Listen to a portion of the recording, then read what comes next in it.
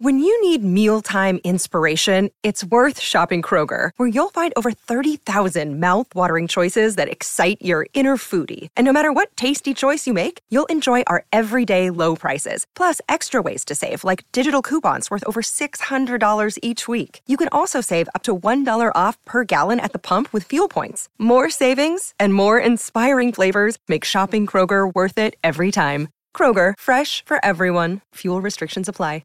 Another day is here, and you're ready for it. What to wear? Check. Breakfast, lunch, and dinner? Check. Planning for what's next and how to save for it? That's where Bank of America can help. For your financial to-dos, Bank of America has experts ready to help get you closer to your goals. Get started at one of our local financial centers or 24/7 in our mobile banking app.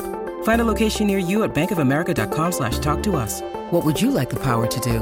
Mobile banking requires downloading the app and is only available for select devices. Message and data rates may apply. Bank of America N.A., member FDIC. Wonder-working power in the precious... Incredible as they seem, are not the results of mass hysteria.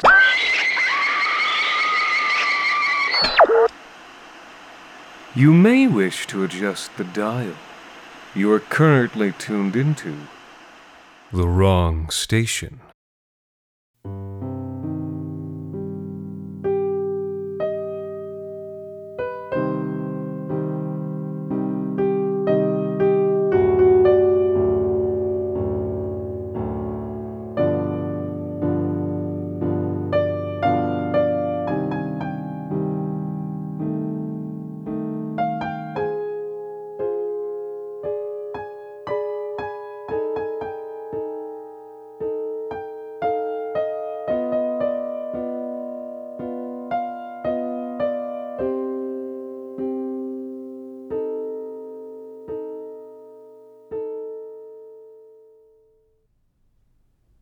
It's where I'm supposed to be. That's what she told me. I didn't understand it at the time, but I do now. I've always felt like a piece of me was missing. It didn't seem to matter what I did to fill that void. I was well-liked, even loved at times, but my relationships always seemed to fall just short of being truly fulfilling. My artwork, despite good sales and complimentary reviews, never provided any sort of greater meaning. A life of comfort and acceptance, well, it always seemed to be just around the corner. I offer this as partial explanation. Is this your first time out here? Out by Cape Spear? You probably know this, but Cape Spear is as far east as you can go while staying in North America. It pokes out into the Atlantic before ending in one of those sheer rocky drops that are so common in Newfoundland. The wind slices through your jacket like it isn't even there, unbuffered by anything as it blows in from what feels like an entire other dimension. Overlooking the water is an old lighthouse. The oldest lighthouse in Newfoundland, in fact. No surprise there, the Cape has been an important marker for nautical voyages for nearly 200 years. The lighthouse is what you might expect. A stark, white icicle of a building, topped by a lantern room where the light sits. And where the light sits, so does a Cantwell. The men of the Cantwell family have worked that light for over 150 years. And that streak of uninterrupted service is what called me to Newfoundland, despite my branch of the family tree having left well over 50 years ago. You see, the old lighthouse was being shut down, replaced with an updated, fully automatic system, so high-tech it could measure fog thickness, replace its own bulb, and prepare breakfast for the lighthouse keeper it didn't need. On a lark, the local government decided to bring in a Cantwell to send off the old light. One last Cantwell night shift before the Cantwell lighthouse was decommissioned forever. For good luck. Trouble is, there aren't many Cantwells left in the country. Nothing sinister, just the nature of human beings to spread out and abroad. But they had me, just a hop, skip, and jump away. The artist living in Ontario. About the farthest thing you can imagine from a lighthouse keeper. I hadn't even set foot in Atlantic Canada in over a decade. Not since my great-uncle, the last Cantwell lighthouse keeper, passed away. But there wasn't much keeping me in Ontario at the time. In fact, I needed an escape. My marriage had fallen apart like a shoddy raft, with no reconciliation on the horizon. The kids didn't much enjoy seeing me either. I wasn't the most pleasant guy to be around at the time. It also didn't help that I was mired in a creative doldrum. I hadn't produced any works in months, and the bills were starting to pile up. I had the overwhelming sense that the threads of my life had permanently snarled together, a tangle of knots and frayed ends that sat between my throat and my heart, impossible to loosen one without tightening another. So, yes, I needed the escape. I managed to convince myself that the sea air and gorgeous vistas could maybe coax out a few paintings. A watercolor. Hell, at this point I would have taken a sketch on a bar napkin. But what really sealed it was a line in the pleading email I'd received from the Newfoundland Heritage Office. Once a Cantwell, always a Cantwell. You could say I had a duty to see the old girl off. The place was in my blood. So I scraped myself off the stained mattress in my studio and booked a ticket. I flew into St. John's on a bright day in April. The air was clear enough that I could just barely make out Cape Spear off in the east as the plane banked for its final approach. And, beyond that, the endless ocean raging against the rocks. A representative from the Heritage Office picked me up from the airport and drove me through the city, pointing out landmarks along the way. Some I remembered from childhood trips to visit now deceased relatives, but most were new to my eyes. For being so close to the edge of the world, St. John's is a pretty lively place. Filled with colorful houses and friendly people, it's as if someone erected a carnival next to an abattoir. The sort of place that almost seems designed to take your mind off an upsetting nearby reality. Or maybe that was just my interpretation as an interloper. I say Newfoundland is my ancestral home, but at the time I was a Cantwell in name only. I had never lived on the island. I'd never manned the lighthouse, nor had my father. Despite my family history, the place was as alien to me as Mars. I was exhausted and wanted nothing more than to collapse on my hotel bed. But the Heritage representative twisted my arm in that friendly, maritimer way. "Come on, boy, you can't get away that easy." Until I agreed to at least visit the old lighthouse. We arrived at Cape Spear with the sun still high. The ocean, in infinite darkness, undulated under the bright sky, so huge, so unthinkably vast that it made the white pillar of the lighthouse seem like nothing more than a sewing pin stuck in the back of some great beast. I briefly considered painting the scene, but the creative impulse died before I'd even finished the thought. Our boots crunched up the walk, passing through the blue shadow of the lighthouse before reaching the entrance. The Heritage representative pushed open the old oak doors with one hand and tossed me a beer with the other. Like the outside, the inside of the lighthouse emanated a certain 1800s sturdiness. The floor was made of thick hardwood planks, and in the center of the space, heavy iron stairs spiraled up towards the lantern room. It was eerily silent, the sound of crashing waves muffled by about 4 layers of 200-year-old brick. The Heritage rep showed me the entire structure from top to bottom, including the sheds, or linneys, that had been built to act as living quarters for the Cantwell who kept the lighthouse. Between slurps of beer, the rep explained how the Cantwells tended to live right on Cape Spear to be closer to their work. They farmed most of their own food from the soil around the Cape. It was rare to see a Cantwell in town, despite it being only a couple hours away by horse, and, later, 20 minutes by car. This information was new to me. When I'd visited as a child, my grandparents always said that the lighthouse was too far away, and that's why my great-uncle never came to say hello. Strange. Now I thought it must have been some kind of family argument. I wondered which had been buried first, the hatchet or the participants. As I strode around the bottom floor, kicking up the fine layer of dust that carpeted it, my gaze was caught by a metal trapdoor laying in the corner. The representative kicked at the iron ring handle. "An old storage room," he explained, but they'd lost the key. I was only half listening. I must admit I'd been excited to see the lighthouse. Hell, I'd been excited just to arrive in Newfoundland. A small, naive part of me expected that seeing this land, this object that dominated my family tree, would somehow rinse my life clean. I would be handed a purpose, like it had done for my ancestors. But as I brushed my hands along the walls, feeling for hidden runes or ley lines, I felt nothing except plaster. The heritage representative was a knowledgeable man, but there's only so much you can say about a lighthouse, even an interesting one.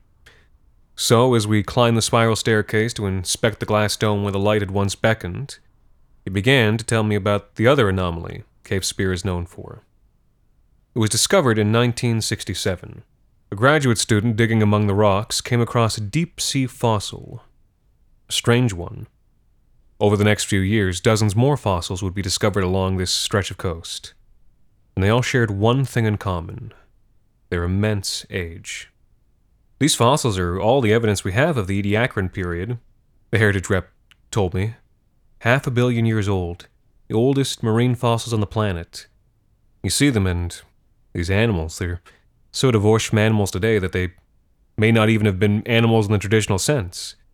They look like quilting patterns or concentric circles or fingerprints. The kind of stuff you might doodle in a waiting room. One of the guys was saying they might be lichens, but even then, our lichens are separated from them by more than 500 million years. He drained the last of his beer. So, you see, Cape Spear doesn't just sit on the edge of the world. It also sits on the edge of the past. A place teetering between being here and being somewhere else. He was a bit drunk. I had a few days before I would be required to christen the new lighthouse, and I figured exploring would take my mind off the situation I had waiting for me at home. Where are those fossils? I asked. The next morning, I trekked about 10 minutes down the coast, walking towards a small, low building, a tourism office. I followed the rep's instructions and bypassed it completely, instead walking to where a wide, rocky shelf jutted out into the ocean. I took off my sunglasses and was immediately dazzled by the ferocious white sun blazing off the water. The rocks here, in contrast, were black, looking almost like silhouettes to my half-blinded eyes. I walked along the shelf, keeping away from the edge, bouncing with my arms out like a kid walking along the edge of a curb. Slowly, my eyes adjusted and the fossils came into view. They were imprinted on the black rock, as clear as if they'd been drawn on with chalk just minutes before I arrived. And as I walked along the rocks, staring at the bizarre forms, something began to happen. Perhaps it was the white noise of the ocean, or the solitude, or maybe just the beauty of the place, but my fears, my anxieties about work and family, it's as if they began to drain away.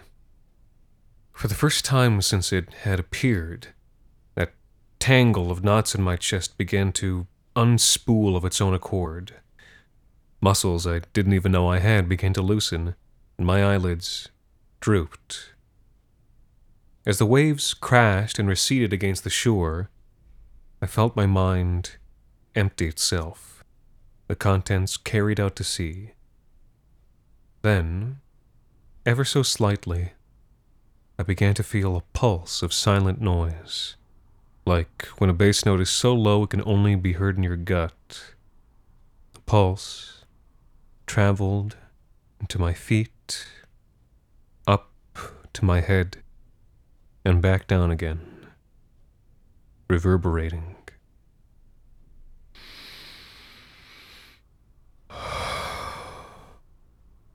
I came to call this the thrum. What the representative said was true. These rocks were ancient like almost nowhere else.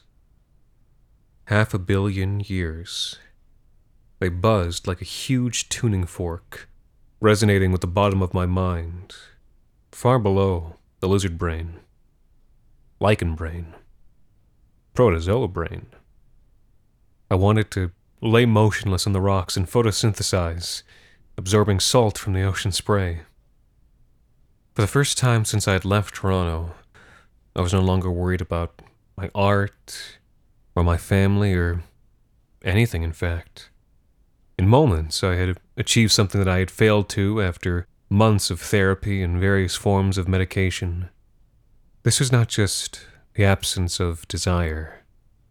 This was the absence of absence. The comfort I sought from the lighthouse could have never matched this feeling. I'm not sure how long I stood there. I just know that I was shaken from my proto-conscious state by an employee from the tourism office. She'd been trying to get my attention for 15 minutes, she said. The place was closed, and I needed to go. It's not safe to be near the water after dark. I looked away from her, my cheeks burning red. Sorry about that. My mind must have wandered. As I drove toward the lights of St. John's, I felt the thrum recede back to wherever it came from, and slowly my anxieties returned. I glanced down at my phone. I'd missed 5 calls from my wife, 1 from the Heritage Office and 1 from my agent. I didn't return any of them. Instead, I resolved to visit Cape Spear the next day. The next morning, I walked past the tourism office again, only to be greeted by a large, noisy tour group. It might have been the laughing, or the camera flashes, or perhaps just the guide performing her memorized script about the fossils. But I couldn't find my way back to the thrum and the comfortable nothingness that had consumed me the previous day.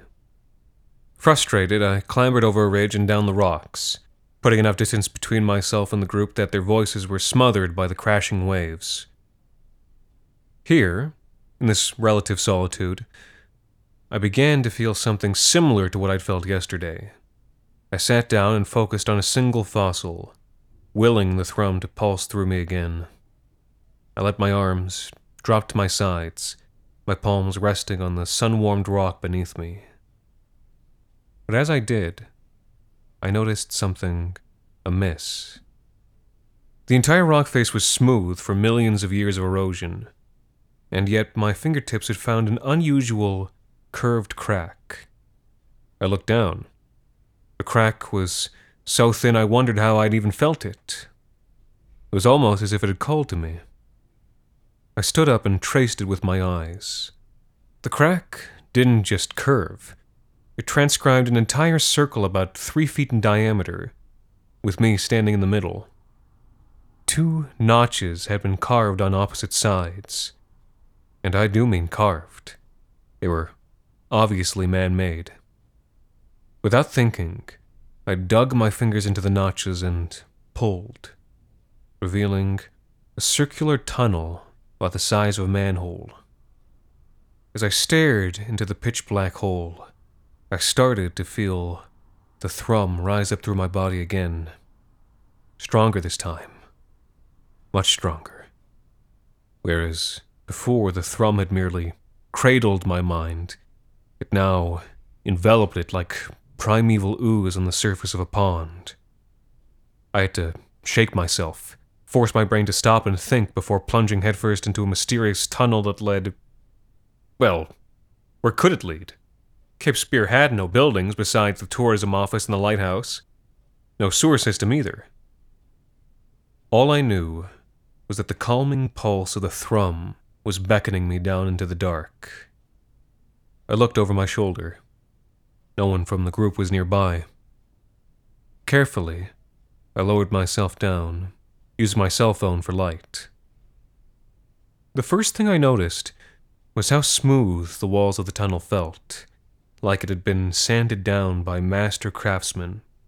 Steep steps carved into the stone rose up to meet my feet as I descended into the dark. The stairs seemed to go down forever, but the torch on my phone revealed very little in the way of clues, beyond the occasional wooden support beam, undeniably man-made. The thrumming faded a bit, overwhelmed by my curiosity and concern.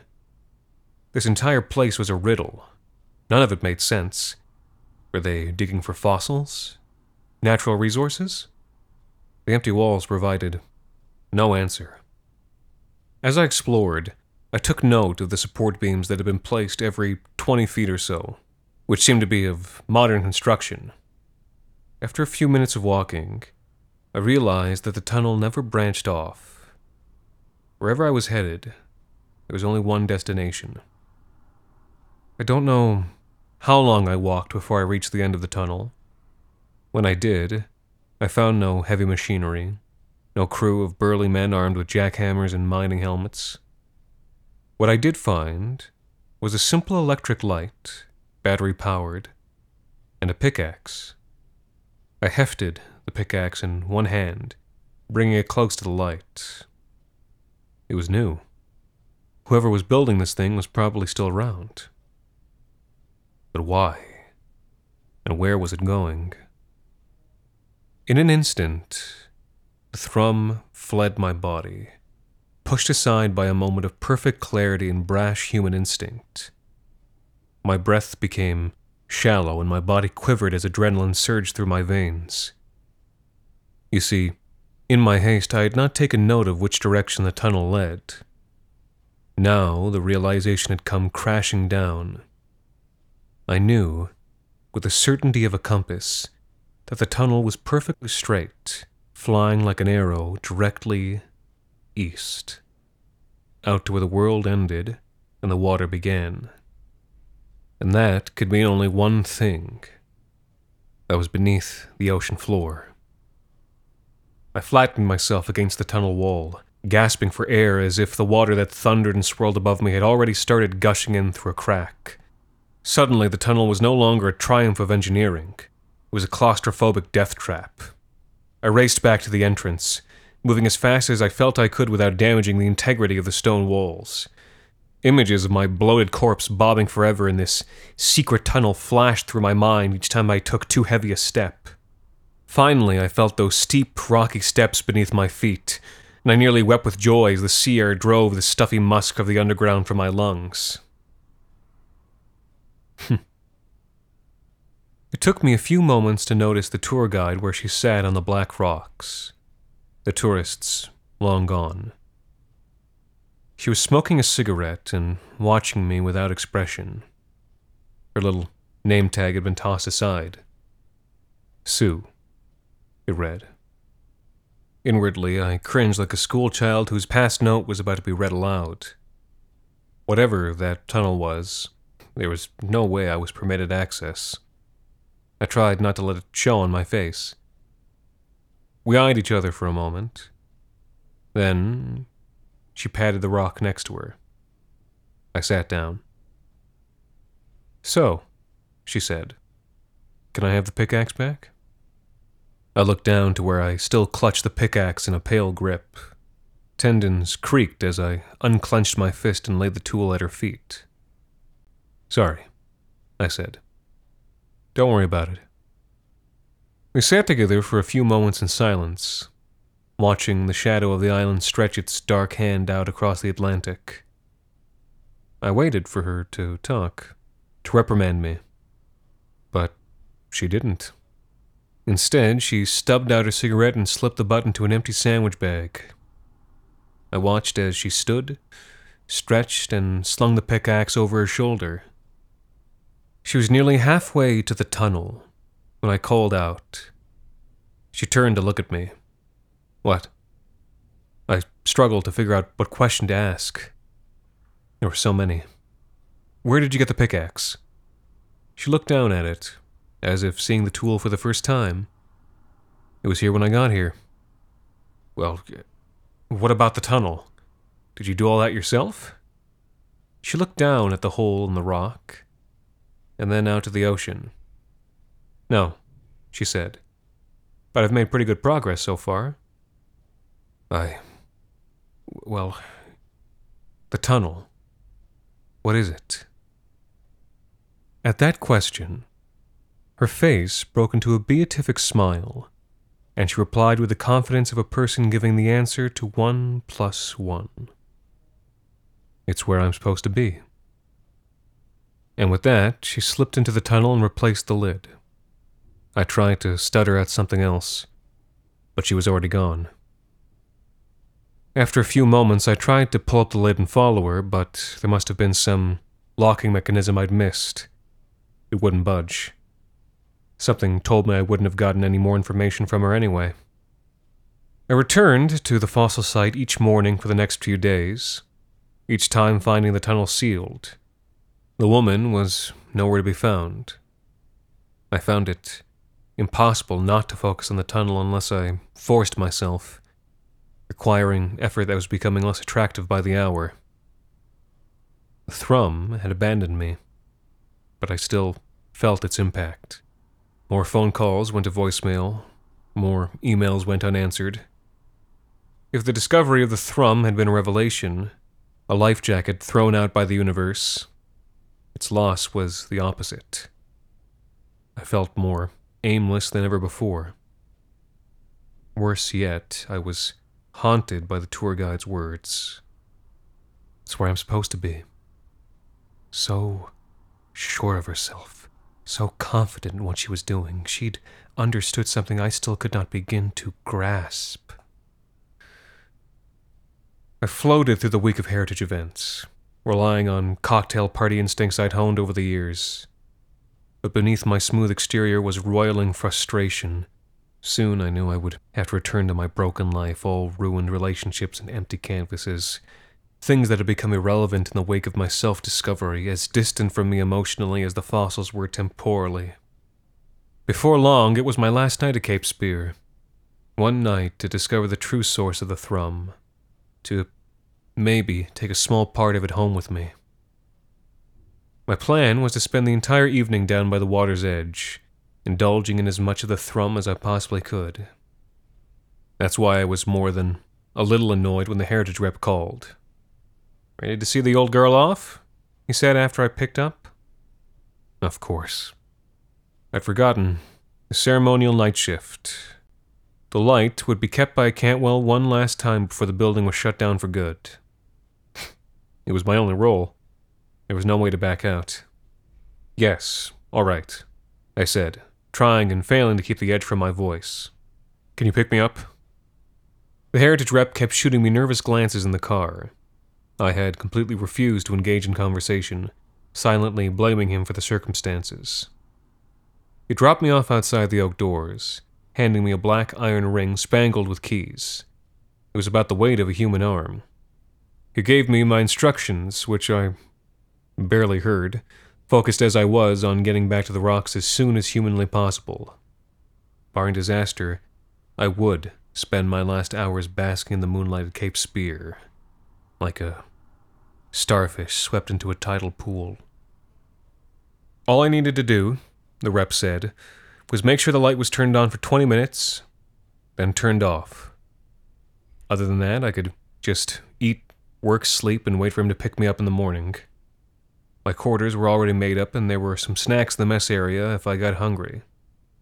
With that, he left, waving tentatively at me from the car as he sped off. The moment he was out of sight, I took the spiral iron stairs 3 at a time, my shoes clanging against the rough metal. When I reached the light, I lost precious seconds searching for the switch. The bulb shrieked on its stand as I twisted it from side to side, cursing myself for leaving my flashlight downstairs. Then, my heart jumped as something clattered to the metal floor. Something must have broken free from all my twisting. But I ignored it, wrenching the stand as far to the left as it would go so I could run my hand along the wires that sprung tentacle-like from the back of the light. They led me to a switch on the far wall, which I flipped. The light blazed out into the darkness, illuminating a circle of water that would have been considered large had it not been in direct comparison to the entire ocean. And as my eyes were drawn back to my surroundings, I noticed that the light also revealed the fallen object. A black iron key, old and flecked with rust. One of my ancestors must have hidden it somewhere inside the light itself. My mind wandered to the locked, cold room. For the first time in days, I felt curious unsure and intrigued about something, anything, other than the rocks, the fossils, and the thrum. I placed the key in my pocket and left the light to its work. Moments later, the metal trapdoor lay quietly in the beam of my flashlight. The key was a perfect fit, and the door swung open noiselessly. The hinges had been well kept. My light revealed not a cold room, but instead a set of metal stairs that twisted down and away into the dark and out of sight. Puzzled, I began to descend.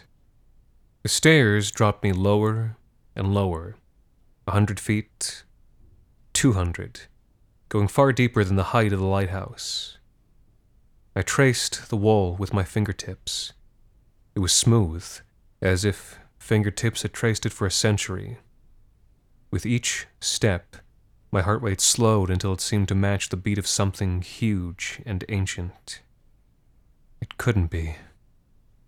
My breathing slowed, matching the rhythm pulsing in my feet. It couldn't be. At the bottom of the stairs, my fingers brushed along a switch. I flicked it. A series of bulbs flickered to life in front of me, each one illuminating a new section of tunnel. A tunnel that stretched so far into the distance I couldn't even see the end. It was just like the tunnel down by the water, but far more sophisticated. Besides the lights, it appeared to be better reinforced, and at my feet I saw someone had installed a rail for a mining cart. To move the debris, I thought. And as I did, I realized I was not the first Cantwell to have that thought. The Cantwells had lived alone in the lighthouse.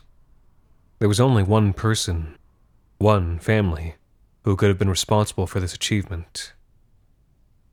I began to walk the tunnel, knowing without checking that I was headed east, that soon an entire ocean would be thundering above my head. With each step I felt the full weight of the thrum deepen, but also the dawning realization that, whatever the reason for these tunnels, I would find the answer at the end. The tunnel seemed to stretch forever, and I hopped from each flickering circle of light like a frog from lily pad to lily pad. And then, suddenly, I was at the end. A rough, rock face blocked my way. It was pockmarked with pickaxe marks. The pickaxe itself was leaned against the tunnel wall. The barcode sticker on the handle had been half peeled away from use. At that moment, it was hard to imagine that something as ordinary as a hardware store could have any connection to these impossible tunnels. The tool is irrelevant. All that matters is the destination. The thought arrived unbidden, and even though it was meaningless to me, I knew it was true. My eye wandered, taking in everything that the previous Cantwell had left behind. The mining cart was there, still half-filled. Among the rock debris I saw fossils, those half-billion-year-old sketches pressed into the stone walls by the weight of the ocean. They were cracked and shattered, as if tossed into the cart with no thought or consideration. For a moment my heart broke for those relics. But then the thrum pulsed through my body, and I knew what my Cantwell ancestors had known. These fossils were nothing but trail markers, proof that the digger was on the right path. Then, as if in continuation of that thought, I finally noticed the journals. There were at least 20 of them, stacked on a small, lightweight card table, untitled and unmarked, besides whatever markings time had made. They were of all ages, some bound in heavy leather, the newer ones in textured plastic. Eagerly I approached the stack, sensing the answers to the tunnels, to the thrum, must lay here. I took hold of the oldest volume and flipped open the cover to find instructions. Page after page of instructions, all detailing the exact methods and techniques one would need to dig an underground tunnel. That was it. That was all. I opened the next journal, More Cantwell handwriting, this time in ballpoint. New methods for digging.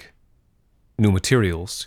Exact specifications for screws to attach to the support beams. Nothing else. The same was true for every journal I opened. Together, the journals represented 150 years of tunnel digging, but not a single clue as to why. Except on the back page of one unassuming journal, I found the words that had been rattling in my head for days. Written in black ink, it stated, simply, "It's where I'm supposed to be."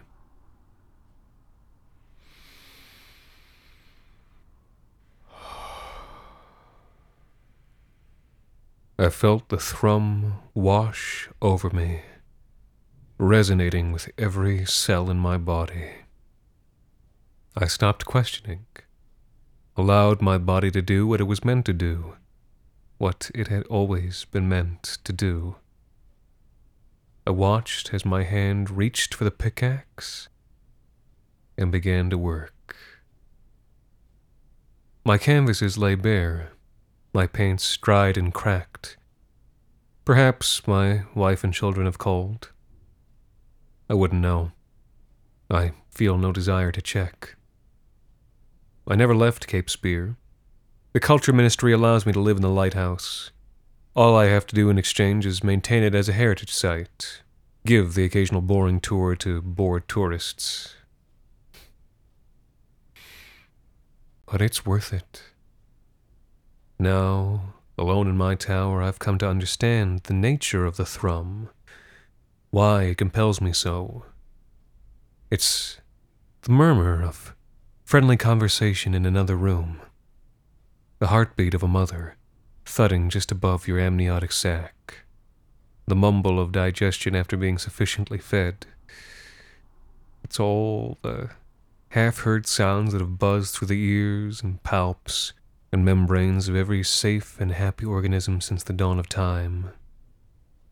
It's the sound of home, not the paltry shadow homes we humans fill with spouses and children, not the grotesque homes of friendship and community. This is the true home, where the idea of home first arose in the pseudo-mind of a pseudo-animal 500 million years ago. The place we've always meant to return to, even if evolution made it impossible. Even this lighthouse, which housed Cantwells for more than a century, was never a home. Not even for a second. My ancestors knew it, and now so do I. But with each crack of the pickaxe, I can feel it getting closer. I can sense it like a shark tracks blood. If not behind this rock, then the next one. Or the next one. I know it's out there, in the east, under the waves.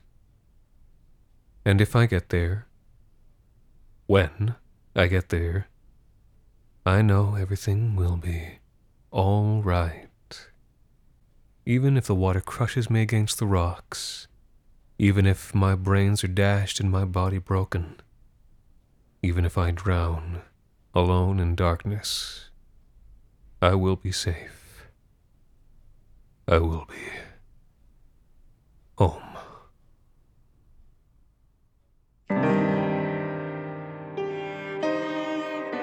This week's episode, Cape Spear, was written by Jacob Duarte Spiel and performed by Anthony Botello. The Wrong Station is made possible with the generous support of our listeners on Patreon. Thank you to Neil Robman, Bryant Wiley, Neil Osachi, Tina Louise, Emily Gordon, C.M. Lubinsky, Jackie Chow, Rebecca Lampkin, Brad Jacobs, and Patty Tracy for helping us keep the lights, well, off.